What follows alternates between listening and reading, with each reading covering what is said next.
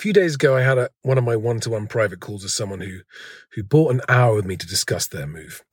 And one of the things that they told me was that they were looking to buy. They have sold, they're in rented, they're looking to buy. And they've been looking for quite a long time, and they're taking their time over it. But they have registered with local agents, and they said that there's one local agent that's really gone out of their way to help them, and they've almost become very good friends.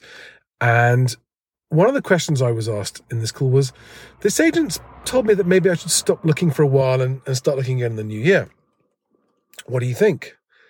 I thought, well, I don't really know his reasons, but that's curious. What do you think? And he said, well, I trust this guy. You know, he's put a lot of time in talking to us. And I thought to myself, well, I don't think there's ever a good time to be viewing or not viewing generally if you're looking for a home and you're in rented, ready to buy. I said, judge it on a per property basis. If a property comes along that you want to view, go and view it. Don't not view it because one agent told you to not view till next year. And it got me thinking. He said, I really trusted this agent. I thought, yeah, okay. Why would an agent tell you not to view properties? Well, probably because they know you are a qualified proceedable buyer. They know you are committed to buying a home for your family. They know you're funded. And so to that agent, you are a deal on legs. You are a walking fee. And this is roughly a 7-figure transaction that we were discussing. And I said, you know, you're 20 grand on legs to that agent. And I'm not doubting the sincerity or the integrity of their relationship with you, but just bear in mind that all agents are going through a much harder time of things right now. And if they've invested a lot of time with you, what they don't want to see is that time they've invested disappear in smoke because you then go and buy a property through someone else. They will be looking to try and list a property that they can sell you by saying to the seller, I know just the buyer for you. And that's how often it happens. But I thought to myself, no, there really isn't a situation when you should stop looking. If you need a home, want a home, have the money and are ready to move, there's never a time that I would stop looking. And after the call, I found myself thinking about this story quite a lot and thinking to myself, you know, this whole game of moving house, and it is a game. It is a game of conflicting interests. And sometimes these are very unfortunate conflicting interests, like in this particular situation. And I also started thinking that a lot of people, I get feedback from my videos going, well, Charlie, that advice doesn't work for me, doesn't help me. And I'm fully aware that whatever I say will work for some people, but equally will not work for others, depending on whether you are a buyer, a first-time buyer, whether you are buying and selling, whether you are just selling, and also what caliber of agents you're going to be dealing with.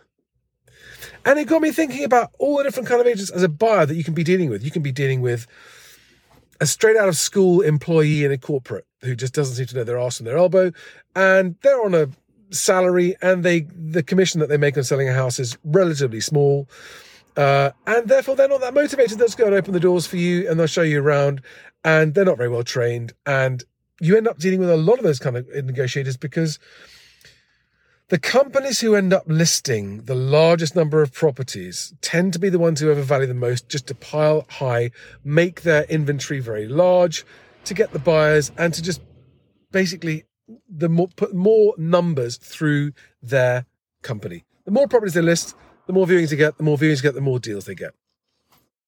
And when you deal with a negotiator like that, it's pretty demoralizing as a buyer. Why? Well, because those negotiators are probably having to show 20, 30, 40 people a house just to get an offer. And then another 20, 30, 40 to get another offer that's accepted. So the actual numbers for those negotiators working in low quality corporations where they've got lots of property for sale, where they've locked in the sellers because the sellers bought the overvaluation myth and now find themselves locked into a long-term sole agency contract. It's not a nice place to work, those companies. They're pretty demoralized, a lot of those guys. Then you might deal with a smaller independent where you might have slightly better motivated negotiators, not so much to sell, so you don't get to see them so often. And then you might sometimes deal with the self-employed franchisees who are, they are one-man, one-woman bands selling properties they've listed themselves personally. And you will tend to get a better attention and quality of service from those guys. And then occasionally you'll be dealing with the owner managers, their name is above the door. They are an independent business, dealing directly with the owner. And the difference is, of course, that a negotiator showing you through the door, who's just an employee of a large company, is only motivated to the tune of 50 or 100 quid if they sell you a house. Whereas the owner of an estate agency that's listed a property and who's showing you through the door is motivated to the tune of their entire fee, as this agent at the beginning of this video I was talking about was. He was an owner manager, and therefore this buyer was worth the full fee. In that instance, probably £15,000 to £20,000. So this huge fluctuation in experience that buyers get from agents can be possibly hypothetically correlated with how much money is the person showing me this property going to make if I buy it. So there are so many variables when moving, when buying, especially when selling, and even more so when you're doing both. So many variables. And it's such a challenge of hurdles. It's a gauntlet to be moved. I mean, I know people who are trying to sell, trying to buy. Their finances are not a problem, but the actual process is so wasp-chewingly painful that just after a while they just give up and go, this is just too hard. Should we just stay put? And the way to overcome that is to try to maximize the odds in your favor with all of these different things, which is why I talk about always treating agents with respect, because it just improves the chances of you being called back or being called first or being picked over other buyers.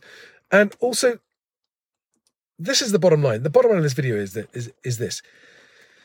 Nobody likes game playing when it comes to major life decisions, but moving house, whether you like it or not, is playing a game. It is an adversarial game. You are coming up against people who have different interests to you because they're the sellers and you're the buyer, or vice versa. And it's worth remembering the different games they're all playing. So, for example, agents are playing the game of fighting with other agents to win instructions. That's the biggest game they're playing all day, every day. Most buyers don't know that. And just like, people talk about game playing in relationships, no one likes it. And yet it happens. Why? Because it's an unavoidable part of human nature. And when it comes to moving house, it is human nature that you really need to understand above all else to have the best chance of being able to play the game with confidence. I don't like that it's a game. I don't think it's a good thing that it's a game. It is a game played on a playing field that is not a level playing field. It is tipped horribly in favour of the people who play the game all day, every day. And if you're a first-time buyer, you're often just allowed to the slaughter in that game. Which is what I'm trying to change. That's exactly what I'm trying to change with these videos and with Best Agent, to make it a fairer playing field and to remove some of the unfair advantages that the players have. Not just agents versus movers, but bad agents versus good agents. Because ultimately, to help more people move house, I've got to try and find a way for good agents to be easier to find by the sellers, and also to arm buyers with the information that they need so that when they do have to start playing this game, they're a bit better equipped, both in terms of knowing how to be better prepared and also in knowing how to negotiate when it comes to negotiating. So guys, this is a bit of a ramble. It's just a thought that's been in my head. I wanted to share it with you. And with that in mind, if you've got questions about your move in the context of this video, let me know. Give them to me in the comments below. I'll see what I can do to help you. I hope that was helpful. Have a good one. See you in the next video. Bye, guys.